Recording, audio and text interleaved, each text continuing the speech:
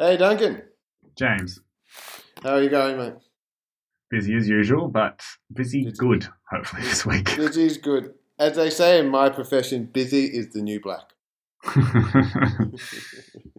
Welcome to this week's episode of Cloud Streaks, a podcast where Duncan and I, who have been friends for over 30 years now, like to discuss a topic, article, or contemporary issue that we find to be quite interesting, but hopefully also practical and helpful in today's world.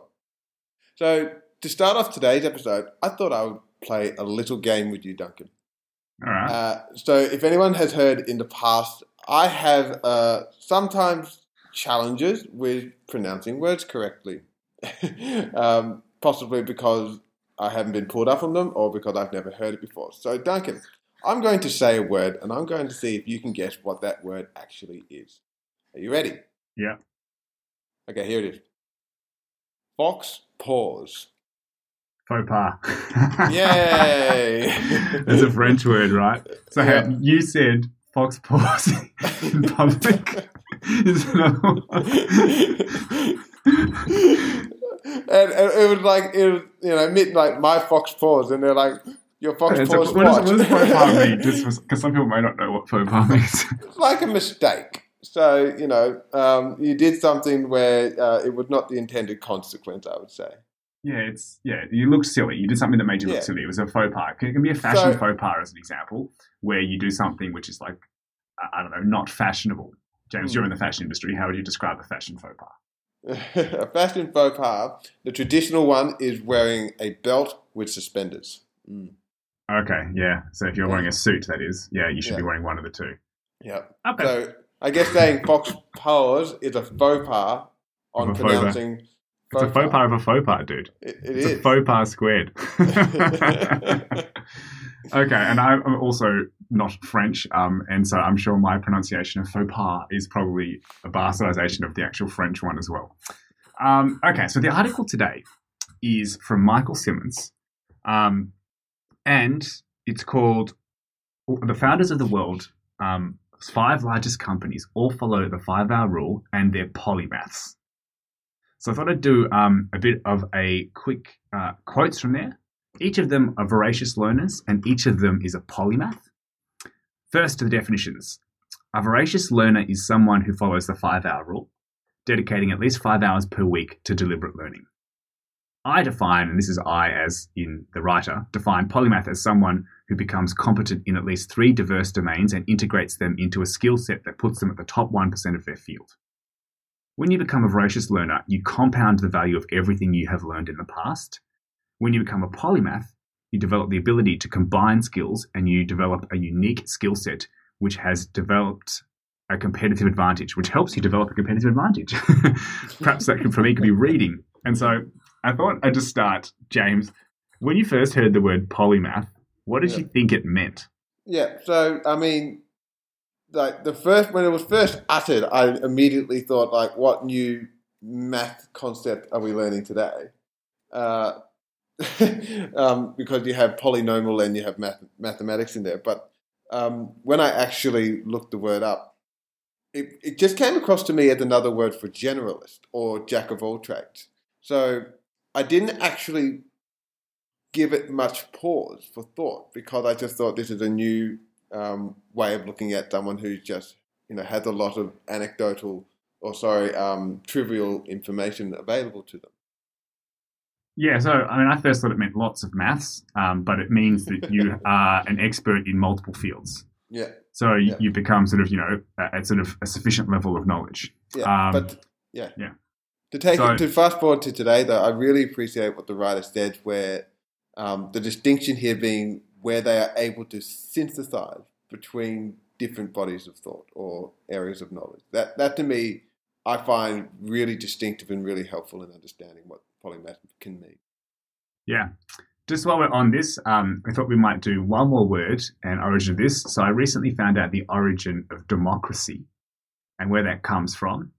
So it comes from the Greek word demos kratos. And James has sort of seen this, but did you know what that means? Or do you know what that means before today? What, demos kratos or democracy? Yeah. Well, democracy. Yeah. So demos kratos, that means people power, and that's democracy, because it used to be that all states, before the Greeks sort of came up with this, were run as sort of totalitarian or authoritarian or sort of regimes. So I thought that was very interesting. It's people power. Yeah. So when I saw this Greek word, I thought I would try and find my own. Yeah. But Duncan, do you actually know where the word heresy comes from? No. So heresy being going against the church. Yeah. Comes from the Greek word meaning choice. Oh, interesting. So it's it could actually be the notion of freedom, but a person who makes their own choice was considered heretic. And I've got one more, and I know, given Duncan's opinion on the Australian housing market, he'll probably agree with this one. Have you seen where the word mortgage came from? No. So mortgage originate from a French expression meaning death pledge. Death pledge. So if you get a mortgage, you're doing a death pledge. Basically. Oh, God. All right. So getting back to the article after our little sort of interlude there, maybe the first one is, being a polymath, i.e. proficient in multiple fields. Do we think that's better or worse than a single field? And I thought I'd talk about just a little bit of history to begin with.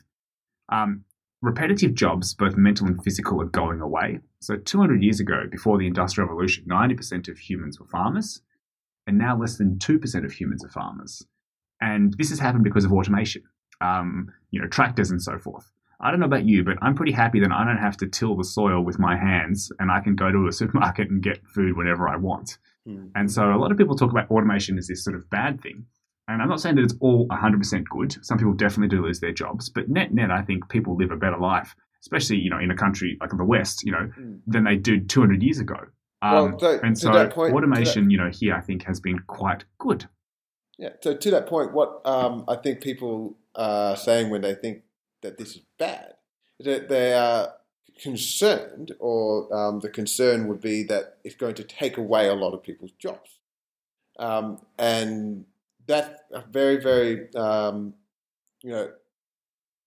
guess, first order effect that people understand when you think of something like a truck driver or a production line that can be automated. Those people who previously were doing those tasks are no longer required for those tasks. So that's where the fear is coming from, in my understanding. Is that the same for you, Duncan? Yeah, I mean, people losing their jobs, it's not necessarily great. Yeah. And fear spreads a lot faster than positive things. But if you look through the actual stats, 50 years ago, about 2.5% of all jobs each year were being destroyed. Mm. And now it's slowed down to 1.5%. So since the Industrial Revolution, jobs have been being destroyed, but it's actually slowing. So automation is not this new thing that's just happening now. It's been happening. And so if you said to people 100 years ago, when the majority of people were farmers or factory workers, what are you going to do when there's only about 13% of you are going to be farmers and factory workers? You're going to be a cafe barista. You're going to be a yoga teacher. You're going to work at an online fashion company. You're going to do digital, making websites. They're like, what the hell are you talking about? But that's actually happened. So this is what has happened and will continue to happen. Yeah. And net, living standards have improved, and I think people have been able to concentrate more on what it means to live a good life and engaging with humans and in a good way, not just subsisting. And so I think that this has net been a good thing. Whether it will continue to be a good thing in the future is something that people debate. But I think that people don't necessarily see how this has helped them, and they look just at the people losing their jobs. And again, that's not great, but it's not entirely bad. Yeah. So I am very, interested in trying to find people out there who have these ideas about how automation doesn't mean the end of job, but it means the transition to different kinds of, areas of opportunities that we can be focusing on. And this week I came across a very interesting way of, explaining this opportunity. And it came from the annual shareholder letter from Jeff Bezos in his annual letter to Amazon shareholders. And he basically described his focus on the customer as being the greatest asset, because customers and this is his quote, divinely discontent, which is a beautiful way to phrase it. But it's a reminder that the user experience, no matter how good you get today, will never be satisfied tomorrow. What is extraordinary today is ordinary tomorrow. So it's basically saying that the human desire to want to have the best possible experience is insatiable. So there will always be something for us to be focusing on to try and improve the human experience.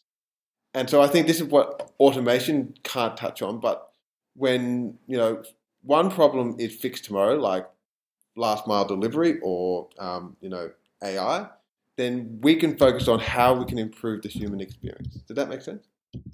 It does. And I think that's kind of what we've been able to do. So we were sort of started here talking about how, jobs have changed. And so where we started with is, doesn't make sense to be a polymath. So it used to be that you could have a skill and you could do that skill, like repetitive skill, and make a wage and income. But those things are sort of going away. And if all the things that are, repetitive are being automated and going away, then what's left after this? And there's many things, but most things people talk about are creativity, community, and empathy, are sort of three major ones.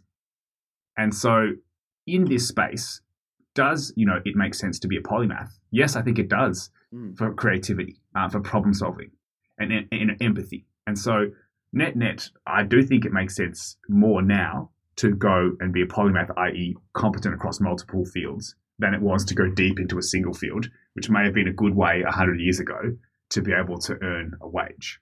Yeah.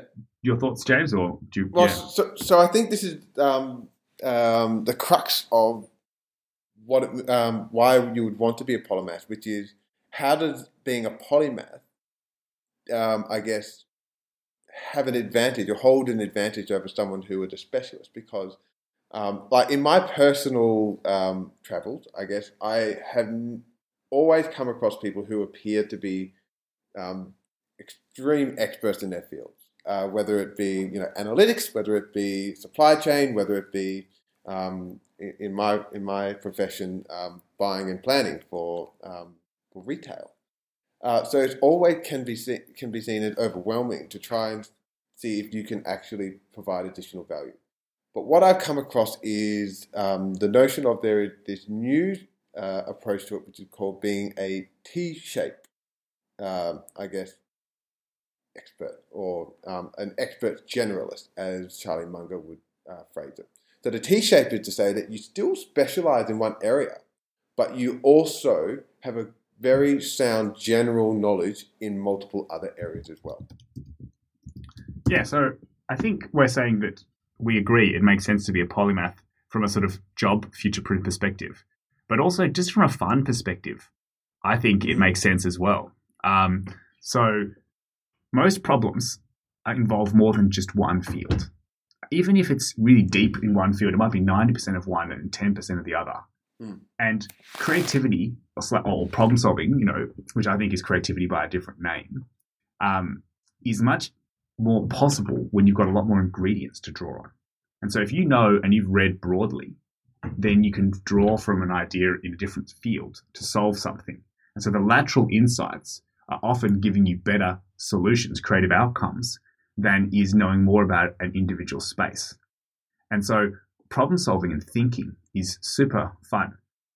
Yeah, have you found that to be the case, James, or what are your thoughts there? Well, yeah, so that's where this kind of flipped the entire thing on its head, was when, after school, I guess, myself personally, I think I came across a burnout of learning. When I finished my final year of my degree, I, to a point said, right, that's it for me. No more, no more higher education. And in a way, I kind of saw that as no more learning. But then over time in my new work, or in my new job, I kept on finding myself wanting to learn more about my field because I was insanely ignorant of the work that I was being paid to do. So I wanted to try and learn more as fast as I could. And so I did not think of it in the beginning as learning, I guess, whether it was because I called it training or anything. But the more I did it, the more interesting I found it. And the more interesting I found it, the more fun I was having, until I realized I was actually enjoying what I was doing because of the learning process. You said something interesting. You said learning burnout. And Yeah. so that was from university. And so one of the things that I sort of found is that I've called there sort of two phases of learning that I had in my life. One where learning was done to me, and one where I was choosing to do the learning. And the learning being done to me was unfortunately how I view my schooling and university, experiences. I would not have chosen to have learned what I was learning. I was doing it because some wise person knew why. And I only started to find learning that I actually wanted to do. So you can take a horse to water, but you can't, force it to drink. I was being forced to drink. And then I started wanting to drink. Once I started real work. And so when you said learning burnout, was it related to that or was it something different? Well, so for me, my final year of my degree was an honours, which included a thesis writing. And so I had to complete that as part of my course. And that was it was a big undertaking for myself at least. And once that was finished, it was, I think it was 50,000 words. I was at that point at capacity in terms of late nights, applying all of the research I had done into a thesis. So the burnout came from, an override of trying to create a new field of knowledge, which is what they want you to do, in a relatively short amount of time, which is 1 year. So that was where the burnout came from. Okay.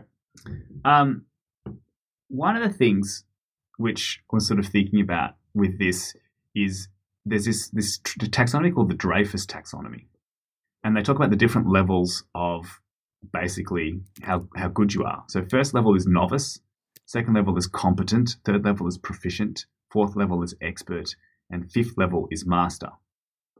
And one of the ways that I sort of think about this polymath stuff is that you can get yourself to sound competent or proficient in an individual field. And then you do that across multiple fields. James was talking about this generalist, specialist stuff. And then you become kind of a master of being a generalist, if that makes sense, instead of being a master of an individual field. And so the goal is not to continue going super deep. It's actually to get yourself to kind of competent, which means you can understand it. And then you work on joining things across. And this has been super fun. And also I've found is a really good way to get really good problem solving to happen. And I thought I'd give you a quick example. I've been working on sort of like lower year level humanities and history as an example. And one of the things that we've been thinking about is how do we think about philosophy for history and how do we think about critical thought for history? And this isn't actually in the curriculum, but it's actually a better way to teach the curriculum, we believe, if done well. And this is not something that the people I spoke to who were, for instance, history teachers thought about. It came up because I've been reading philosophy and I've been thinking about, critical thought as an example. So, yeah. Yeah. So, I really like this model because... The Dreyfus model or which model? Sorry, yes, the Dreyfus model. And it'll make a lot more sense to anyone listening when Duncan shares the table that this includes, because what it makes clear is that the first level of the mental function is recollection. And for me, the majority of my school education was just that, recollection. You are taught a theory in math, you are taught a piece of history, you are taught a new language. I saw it as upon myself to simply memorize that information. And so what that meant was that's how I pictured learning. I thought learning simply was memorizing new information. And so the Dreyfus taxonomy makes it clear that there are actually 3 more levels of your mental function when you are learning. There's recognition, decision, and there's awareness. So that's where this has really, really been helpful for me in my path towards loving to learn. Yeah. One of the things I was thinking about is, okay, so all the automated stuff is going away, and this means that things like creativity and empathy and community are more important. They're harder to replace with automation. But does this ring true for all jobs? And there's a wonderful series on Netflix called Abstract. James, have you watched it? I know you've recommended it to me, Duncan, but I'm afraid I have not gotten around to it yet. So Okay. you're on your own on this. So this is an individual episode on each person, and one of them is on someone who's like a graphic designer. One of them is on somebody who's an architect. One of them is on the shoe designer from Nike. I think it's Tinker Hatfield. And these people are deep experts in their individual fields, and I would put that as like they're mastering this. And so they are being creative in that field, though. But for them to be at the sort of peak of that field, they sort of know all, as much as anybody knows about that. And so I think that whilst some people say that you want to combine things, you can still be super deep. And this is what James is calling T-shape. So you're super deep in one, but then you've got, like I say, maybe master level knowledge in one level, and then you've got sort of novice or competent in a bunch of other ones. Or what I think was being put forward by Michael Simmons in this article is you kind of want to get to be proficient, which is this middle level of taxonomy, in like multiple levels. So instead of being a master in one and so novice and competent others, you're kind of like deep and light in a few. You're kind of medium in multiple. So I don't think there is one answer, and it depends what you kind of want to do. And I think for those different fields, you can definitely be looking, at sort of different ways to get great outcomes. So bring it back to what was a real, I guess, epiphany for me with polymath is the idea of synthesis between different areas of knowledge. For a long time, I thought if you wanted to learn more about science, you can learn more about science. If you want to learn more about history or humanities or mathematics, then those areas are kind of just stuck in their own, I guess, respective fields. But the advantage here is that, I think, Duncan, you phrased this before, like English can teach you about math. Math can teach you about English. And so you're not just dedicating all this time to one particular area and then dropping it and then moving into another. It's kind of this compounding effect where the more you know about a variety of different fields, the more you can apply that knowledge to their respective other areas. So that to me is something I found very compelling. 100%. So in the article it says, you compound the value of everything that you've learned in the past. And so one of the things that I've come to believe is that what you can learn is a function of what you know. So the more you know, the more you can learn. I think we've talked about this in the past a little bit. But if James loves sport and I don't love sport, and he reads an article on that sport, and I read the same article, he might get 5 facts and I'll get 3 because he can see things that are worthwhile facts. And then each fact he can hang on to other facts. So each fact means more. So per unit of learning, of reading, he's gotten more facts and they mean more. And this is this whole compounding effect. And what I think you said also is that if you're reading in multiple fields, how you can hang that knowledge onto it doesn't just have to be in sport. It can then have a parallel into how you think about your relationships with your family or how you think about problem solving in this. And so the knowledge has more value because of the interconnection. So each piece of knowledge can relate to other pieces of knowledge. It's 3-dimensional. This is this polymath stuff. So the more fields you learn something, but you can hang it onto other things that you know. And so it has more value. So this whole idea of compounding is huge. Yeah. And that's kind of the power of going after areas that, at the very least stoke your interest, because it doesn't feel like learning in the traditional sense that you have to apply yourself to absorb this knowledge. It actually can be quite seamless. And for me, the epiphany was, so basically, as soon as I became a parent, I wanted to research as much as I could on the physiology of babies, on the history of child rearing, all of these different things. And of course, it was my number one interest. It was the thing I was most curious about, I was most invested in.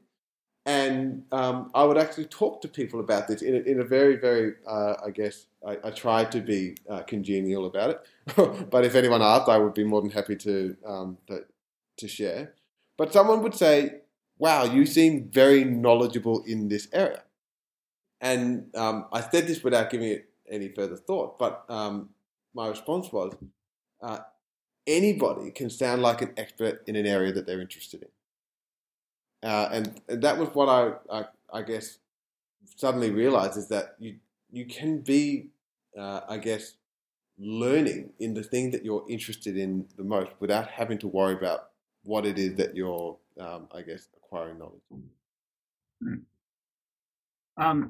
So having sort of learnt about, the value of multiple disciplines slowly, and how they interrelate to each other, and how, if you want to get, I don't know, I say, better at your job at work, you don't only necessarily have to just read about that field. You can read about something completely different, like raising a child, and it can teach you about your current job.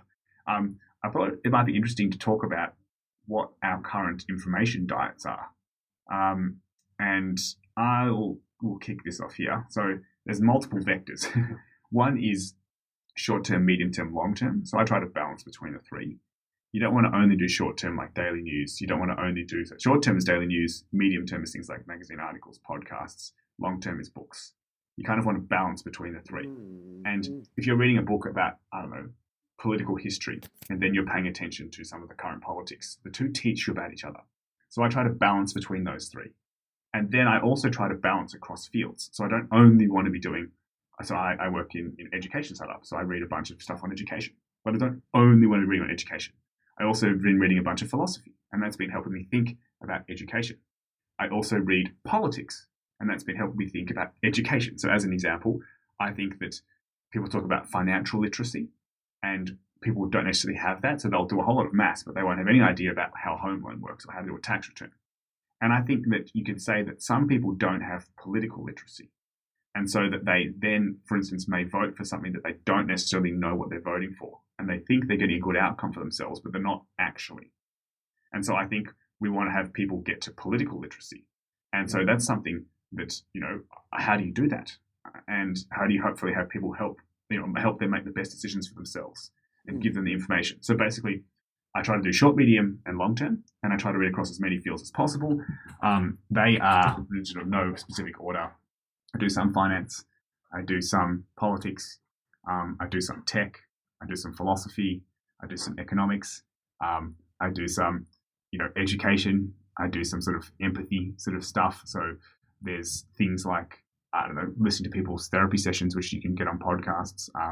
So there's a couple that I quite like, Esther Perel, which is couples therapy, and there's one called Reboot, which is sort of therapy for people who do with businesses. Then there's psychology podcasts, so things like All in the Mind. It sort of goes on. And there's, a sort of never-ending list. And I think it's been hugely interesting. And I've found that, I would used to read much more in, say, I don't know, finance when I worked in the finance industry.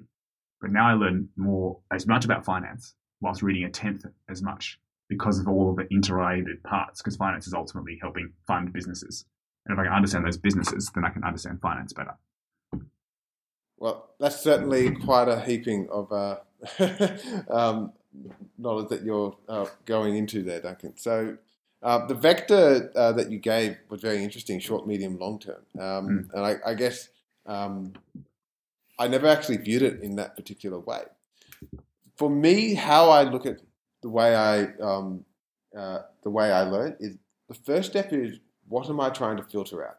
The basic rationale here is that working full time, being a young parent, I have very little time. I have very little opportunity to, whether it's like these leaders in the article that we're talking about, they have their 5 hour a week standard, or whether it's, they read one book a week. Those kind of things are very, abstract. For me, I have the time I have on the way to work in the morning and way home at night, and maybe some more time in the evening or when I'm walking during lunchtime. So for me, I will always have a book that I'm reading. So for example, the book I'm reading right now is Ray Dalio's Principles. I will also always have a list of podcast episodes that I like to listen to that I can go through in just a bit. And then I will read as many articles as I can on areas that are either directly or indirectly related to my profession and my industry. But one thing I just wanted to touch on here, when time is limited, is how you filter out noise. So noise for me at the moment is social media and what I will call popular news cycle. So social media is typical things like Facebook, Instagram, etc., etc. A little bit is good. I think you can utilize these things as long as they are in a very healthy manner. But sometimes even I can't trust myself with that. I would spend way too much time on Instagram when I could be reading my book. But the other part is like my number one junk intake right now is reading about the news and things that don't directly help me at all, like what the hell Trump was up to today, blah, blah, blah, blah. So in terms of what my diet is, I try to make sure I spend time every day reading my book. I try to listen to at least one podcast every day as well. And the articles that I'm reading will be either directly related to fashion, retail, the future of online retail, or things more so to my profession, which is product management, things like analytics, things like data platforms, things like operations. One of the things which I've found is a great hack, and you're listening to a podcast, so you've probably figured this out, is audio information.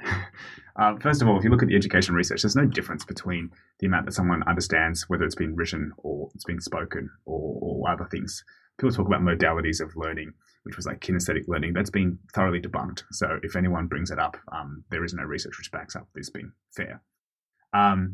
So the second one also is this service called Narrow, which I love. And this is basically where you can turn any written article into a audio format. So I just push a button in my Chrome browser, and then that will show up in my podcast feed, and I can listen to it.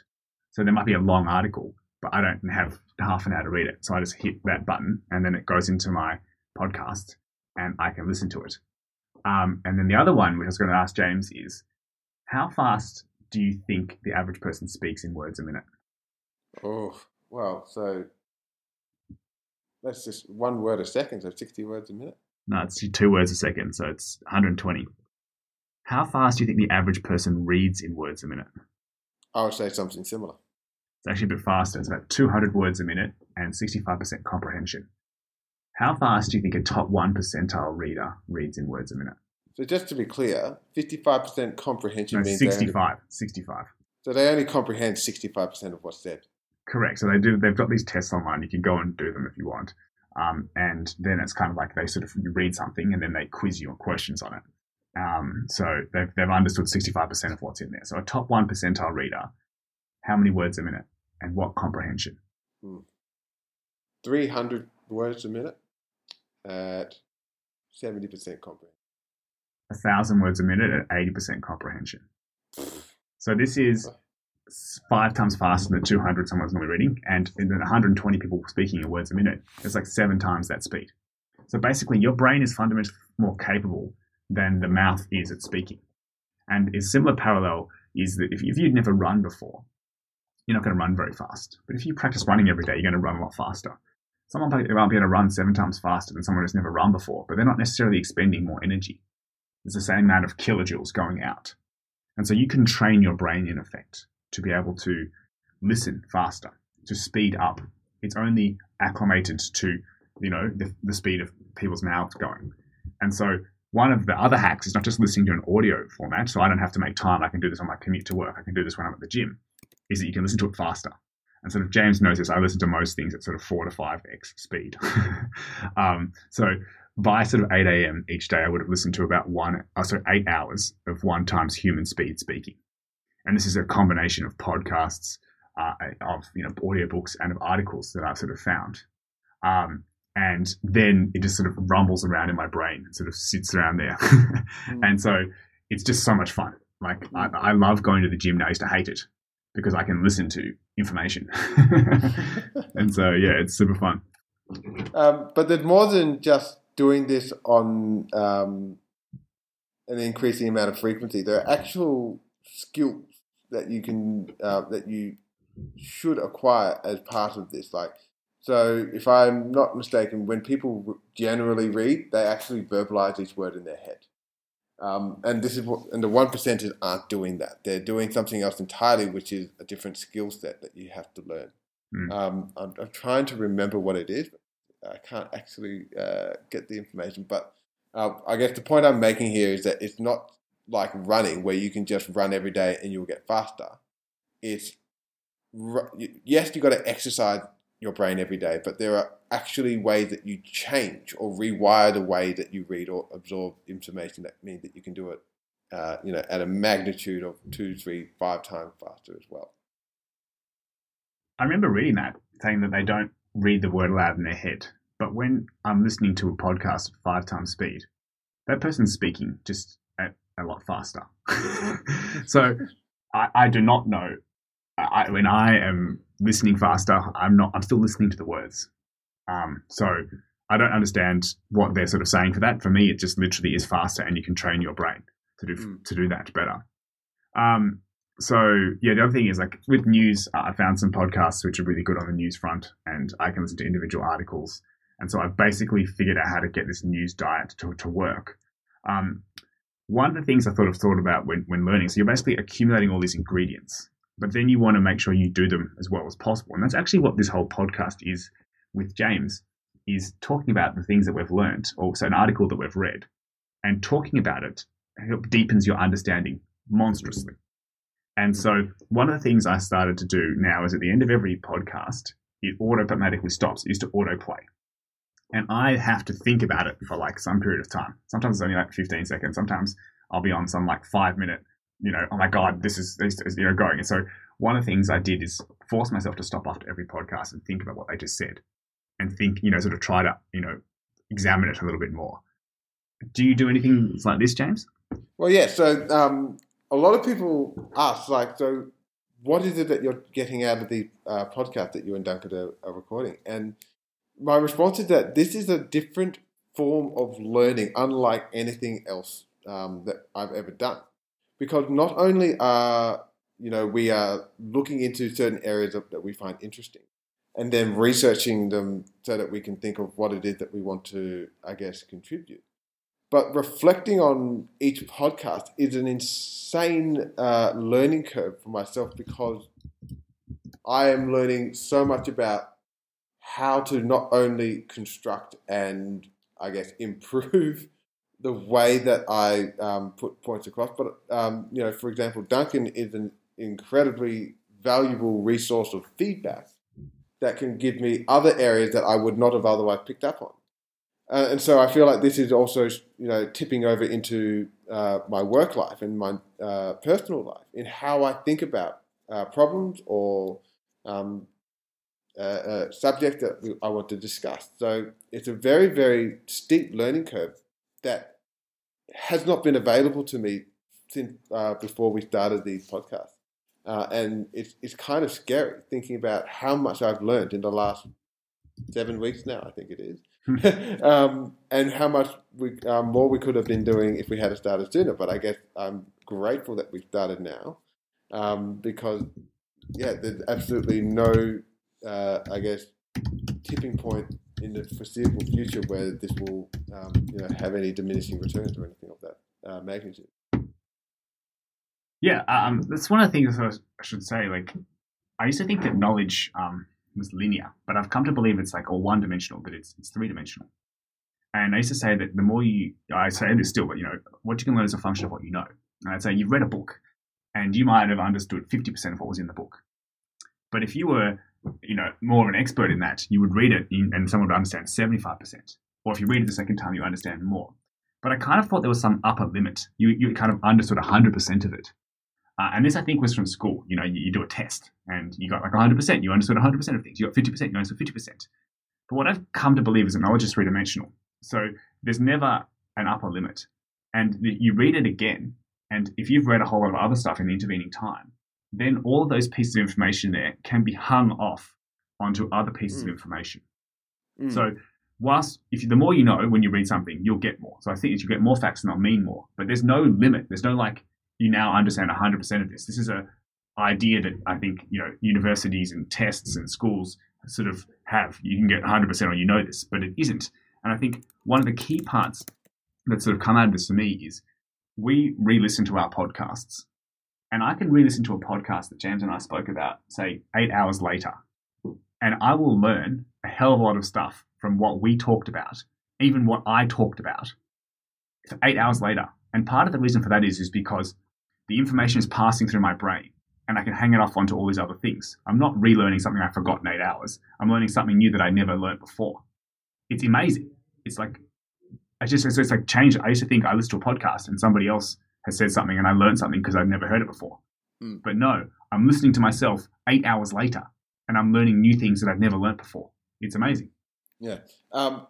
If I understand correctly, one of the, I guess, tenets of 3D learning is learning through practice, not just absorbing theory and information, but actually applying that. And, to take an example, this podcast is exactly that. We are practicing our knowledge by talking about it.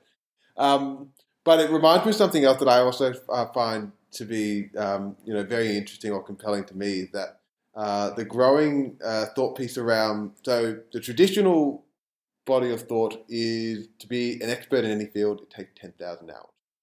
And that's what people would generally, I guess, see as the requirement in order for you to be an expert in something. But so there's a growing counterintuitive thought, which is to be, it doesn't take 10,000 hours, it takes 10,000 experiments. And I thought this was a really, really good, play on that, because an experiment is something that you do. It's not simply an hour of reading on it. And by doing something, by trialing, by making mistakes, you are actually doing you're undergoing a process of learning that is far more engaging, far more richer than simply reading about it in a text. So I'm a really big fan of the 10,000 experiments, idea. I really like that. So this whole 10,000 hours thing was popularized by Malcolm Gladwell in his book Outliers. And if you haven't read it, read it. It's awesome. But I think people used to think that learning was this thing where someone had laid out a course or curriculum. And so an example they might have is like, you're a violinist or something, right? And you practice the violinist and you go up the grades that someone has made, and then you play harder and harder music and you sort of get better. And then at the end of it, you're a master. Or, you're like, I don't know, whatever, a blacksmith, and you become really good at making steel. But learning, I think, isn't necessarily learning something that someone has invented before. It's actually building. So you're learning, but you're learning by creating new things. So you're making stuff up in effect. And so instead of 10,000 hours of studying a laid out course on something, it's 10,000 hours of experiments where you're actually learning. Because an experiment, typically I would say, is like, Karl Popper, scientific, whatever it's called, but like, you build a hypothesis and then you test that hypothesis. You need to falsify that hypothesis, or you need to prove it as, true. And if you're doing that at the end of that hypothesis testing, you've learned something. And so you're not learning what is laid out before you in a curriculum. You're building the curriculum. And this is, I kind of think, what needs to happen more of in the world. And it's also super, super fun. Yeah, so it's super fun and it's super helpful, because what it does is it changes your mindset. So many people face paralysis because they won't start something because they feel like they don't know how to do it. Or I guess one of the textbook excuses for not starting a business is, I don't know where to start. Or I'm not an expert. Why would I be able to do this better than anyone? But if you flip it on its head and you think about it in ways of, well, if I can just learn by running experiments, then it's implied that part of those experiments means failure or making mistakes. And that then leads you towards making mistakes. I love the quote. I think it was Nikola Tesla, who, when he was trying to invent the light bulb or the AC current, it was, I didn't fail 1,000 times when I tried to make the light bulb. Edison. Thank you, Duncan. I simply learnt 1,000 ways not to make a light bulb. And that's a very, very powerful mindset, because that means that failure isn't a bad thing. It is actually a necessary thing on your path to actually learning. Yeah. So this is sort of, I think we've talked about this in the past, growth mindset a little. I think having a growth mindset is where you believe, or this, the definition as I understand it, that your intelligence is not fixed, that you can improve. So if you didn't do well in maths test, you can learn and you can study and you can improve. This is what sort of being a polymath is. You're learning different fields and you're improving. And so I think one definition of growth mindset is where failure is actually a success. You can turn it into a success because you learned why you failed and then you're better at it. And so you can take failure, done badly, you can do failure well. And I think growth mindset in some respects is doing failure well.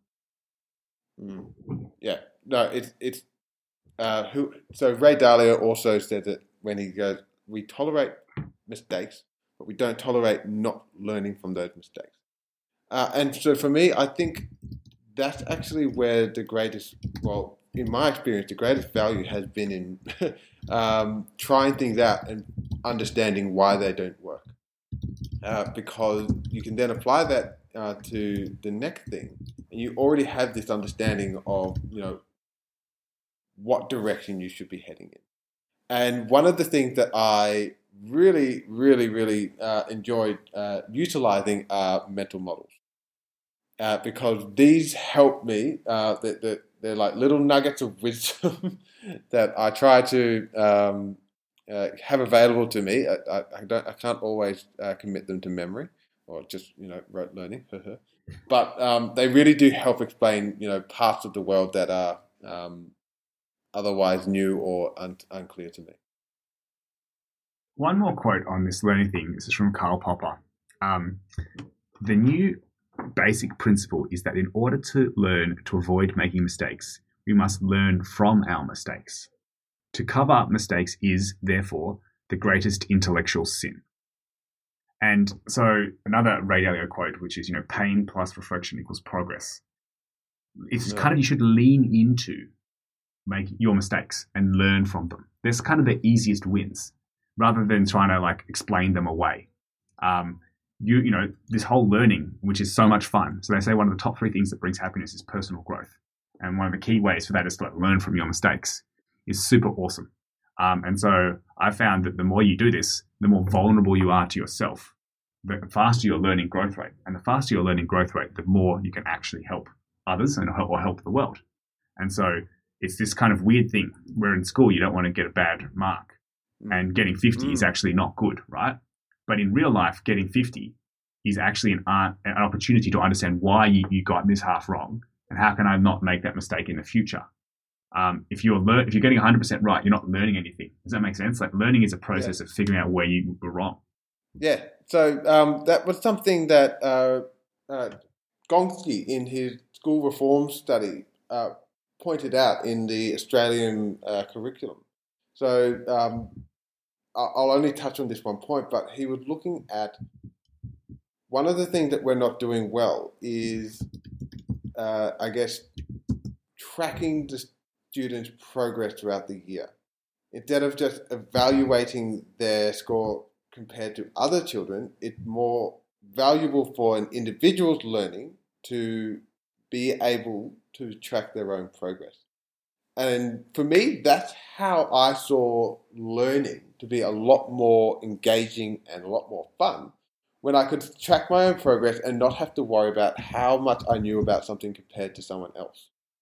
Does that make sense? Yeah. They say that, Warren Buffett, there's 2 sorts of people, internal scorecard people and external scorecard people. Internal scorecard people measure themselves against themselves, and external scorecard people measure themselves against others. And what people say with some research is that there's actually far more, or a better path to a good life is having an internal scorecard, because there's always someone who's going to earn more money or to have a prettier wife or whatever else it is. And so you having your own yardsticks, but then having realistic ones. So there's sort of say 3 levels of expectation: low expectation, which is bad; high expectation, which is good; and then unrealistic expectations, which are bad. So high expectations get you to strive for more and other things. So yeah. I think what James is saying is that school, basically they say you get graded. Some people get told they're smart, some people get told they're not smart. But we want to move from grading to growth. So how much did you learn? And so you can see I've learned this much. And the existing schooling system is not really set up around that. And I think a lot of people think that it should move in that way. And I think trying to reflect personally on my own journey, that can be a real reason why it took not a long time, but it took a good while after I finished my formal education to come around and realize that learning is actually a really fun and engaging endeavor, because throughout my entire schooling life, it was an external scorecard system where I was graded based on a standard level of understanding. It wasn't it wasn't designed for me to track my own progress against that. It was simply, how well do you understand this area? But once I went on my own learning journey, it suddenly became an internal scorecard where I could actually see, wow, this is something that I knew nothing about several weeks ago. And now when I'm reading more about it, I'm able to apply my newly acquired knowledge to it. And it's much more fascinating in that way. So I'm not going to go and say that the system or the schooling system works against you in that way, but it's interesting to observe how the two different, internal and external motivators can change your relationship with learning, or impact, I should say. Definitely. You want extrinsic or intrinsically motivated people, they say. And so maybe for your intrinsic motivation, if you were going to recommend one or two books for people to sort of hopefully kickstart their love of learning, because I think you and I have discovered the love of learning, and I feel incredibly lucky to have, because I feel like it happened by accident. and it didn't happen in, unfortunately, my schooling or university times. And I unfortunately see a lot of my friends where I believe that they have not discovered this. And I honestly think that my life is immeasurably richer and more enjoyable because of this. What books would you recommend? If you want a minute to think about it, James, I can talk about a couple from me, or if you've got some to hand, go. All right. Well, I'm going to get the first one, and it's Bill Bryson, A Short History of History. It's really, really well written. In school, history, or anything, I guess, that was focusing on art, geology, science, I found it to be incredibly dry, incredibly unengaging, or I was not interested in. But the way this was written, made it a very, very compelling and interesting read for me, and I was enjoying it. So Duncan's. And what did you get from it? What did you get from it? You said like it's compelling read, but what was compelling? All right, so what I got was a basic blueprint of the world and everything in it from a humanity standpoint, and how we got to where we are today. From a geological perspective, and then like molecular and scientific level, but also from a social level, from a historical level, from all of the different areas that led us to where we are today. Cool. I mean, that's awesome. I've read it as well. Well, it says it's a short history of nearly everything. It's actually quite a long book. So I thought that was quite entertaining. There's two that I recommend when people ask me. One is The Singularity is Near by Ray Kurzweil. This is one of the two, I would say, the two key tomes on artificial intelligence. The other one being Superintelligence by Nick Bostrom. It is super long and it is super hardcore, but it is super delicious. So this one literally changed my view on life more than anything else that I have read. And one of the key reasons for this is it convinced me that we will reverse engineer all of humanity, including humans' brains, and that through this process, we will be able to live forever. So we're just technology, this body, and that it has a number of defects. It gets sick, it needs to sleep, etc. But that we can actually get better at all these things. And so when you start to believe, well, hang on, I might not never die. And they say, that we're either, James and I are 34, the first generation to live forever, the last generation to die. It changes your view on everything. There's all these things that you thought you would do because you've got a limited time here. And starting to believe that I may not die changed how I looked at life. And Duncan and I have different thoughts on this. Convinced me deeply, on this. And so it's a very heavy book. It's not a light read. But the reason that it is heavy, it's like hectic, research pieces. And they basically go through it to the level of depth where you're like, okay, this is possible. So that's the first one. James, you have thoughts on that? Or I've got another book as well. Or do you have another book to talk about? I do. So, first of all, Duncan and I have different thoughts on living forever. I think we can save that for another episode. It's a I think we could have a very interesting conversation on that. The other book I would recommend, and I don't know if it is learning because you definitely learn about happiness. And it's The Art of Happiness from the Dalai Lama. A much more lighter read than The Short History of Nearly Everything and The Singularity in Near. But you will learn a lot about what it is that makes you happy. You'll learn a lot about yourself and your own, your strive for happiness and why we all strive for happiness. But it's I found it a very enlightening book as well. So what is your key outtake from it? So the key outtake from this is that everybody has a resting level of happiness. And it's only when you understand truly what it is that feeds your authentic self, what feeds your own purpose, your divine purpose as he would put it, is what will make you happy.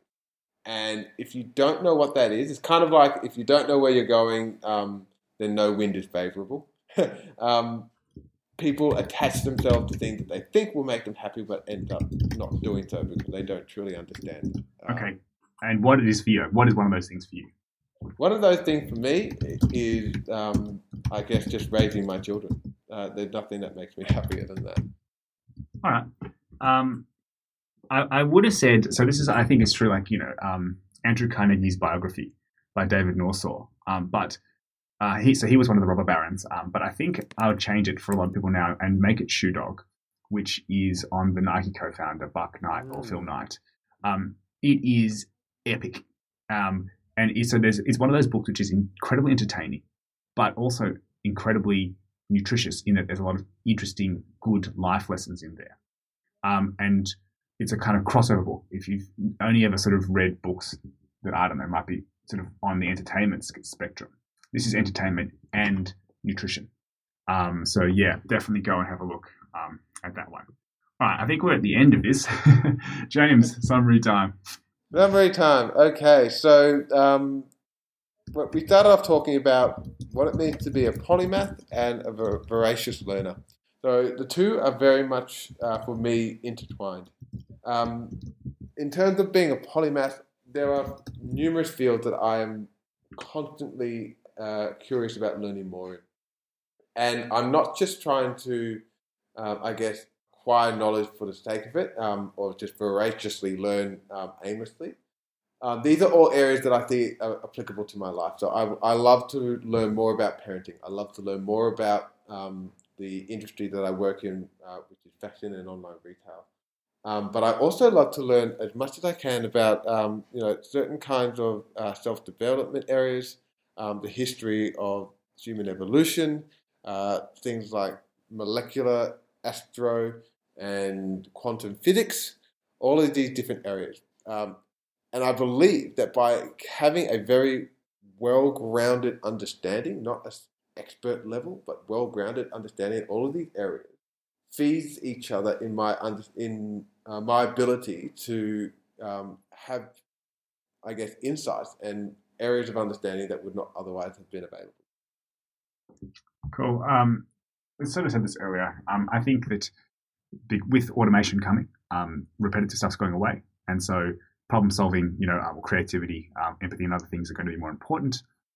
To be better at problem solving, the broader your knowledge base, I think the better. So being a polymath is better. So from a logical future job-proof perspective, it makes sense. But also, in my experience, it's lots of fun. So it's not just right from making sure you can earn some money. It's also right from a fun perspective. So yeah, read a lot, or 5 hours, they say here, and read broadly. So yeah, that's it. That's it. Do we want to tell our listeners about what we're going to be talking about next week? Okay, we're going to be talking about a podcast which is on placebo and nocebo. So placebo is, you may want to know what it is, but it's going to be fun. I will see you all next week. All right. Good talking to you, Duncan.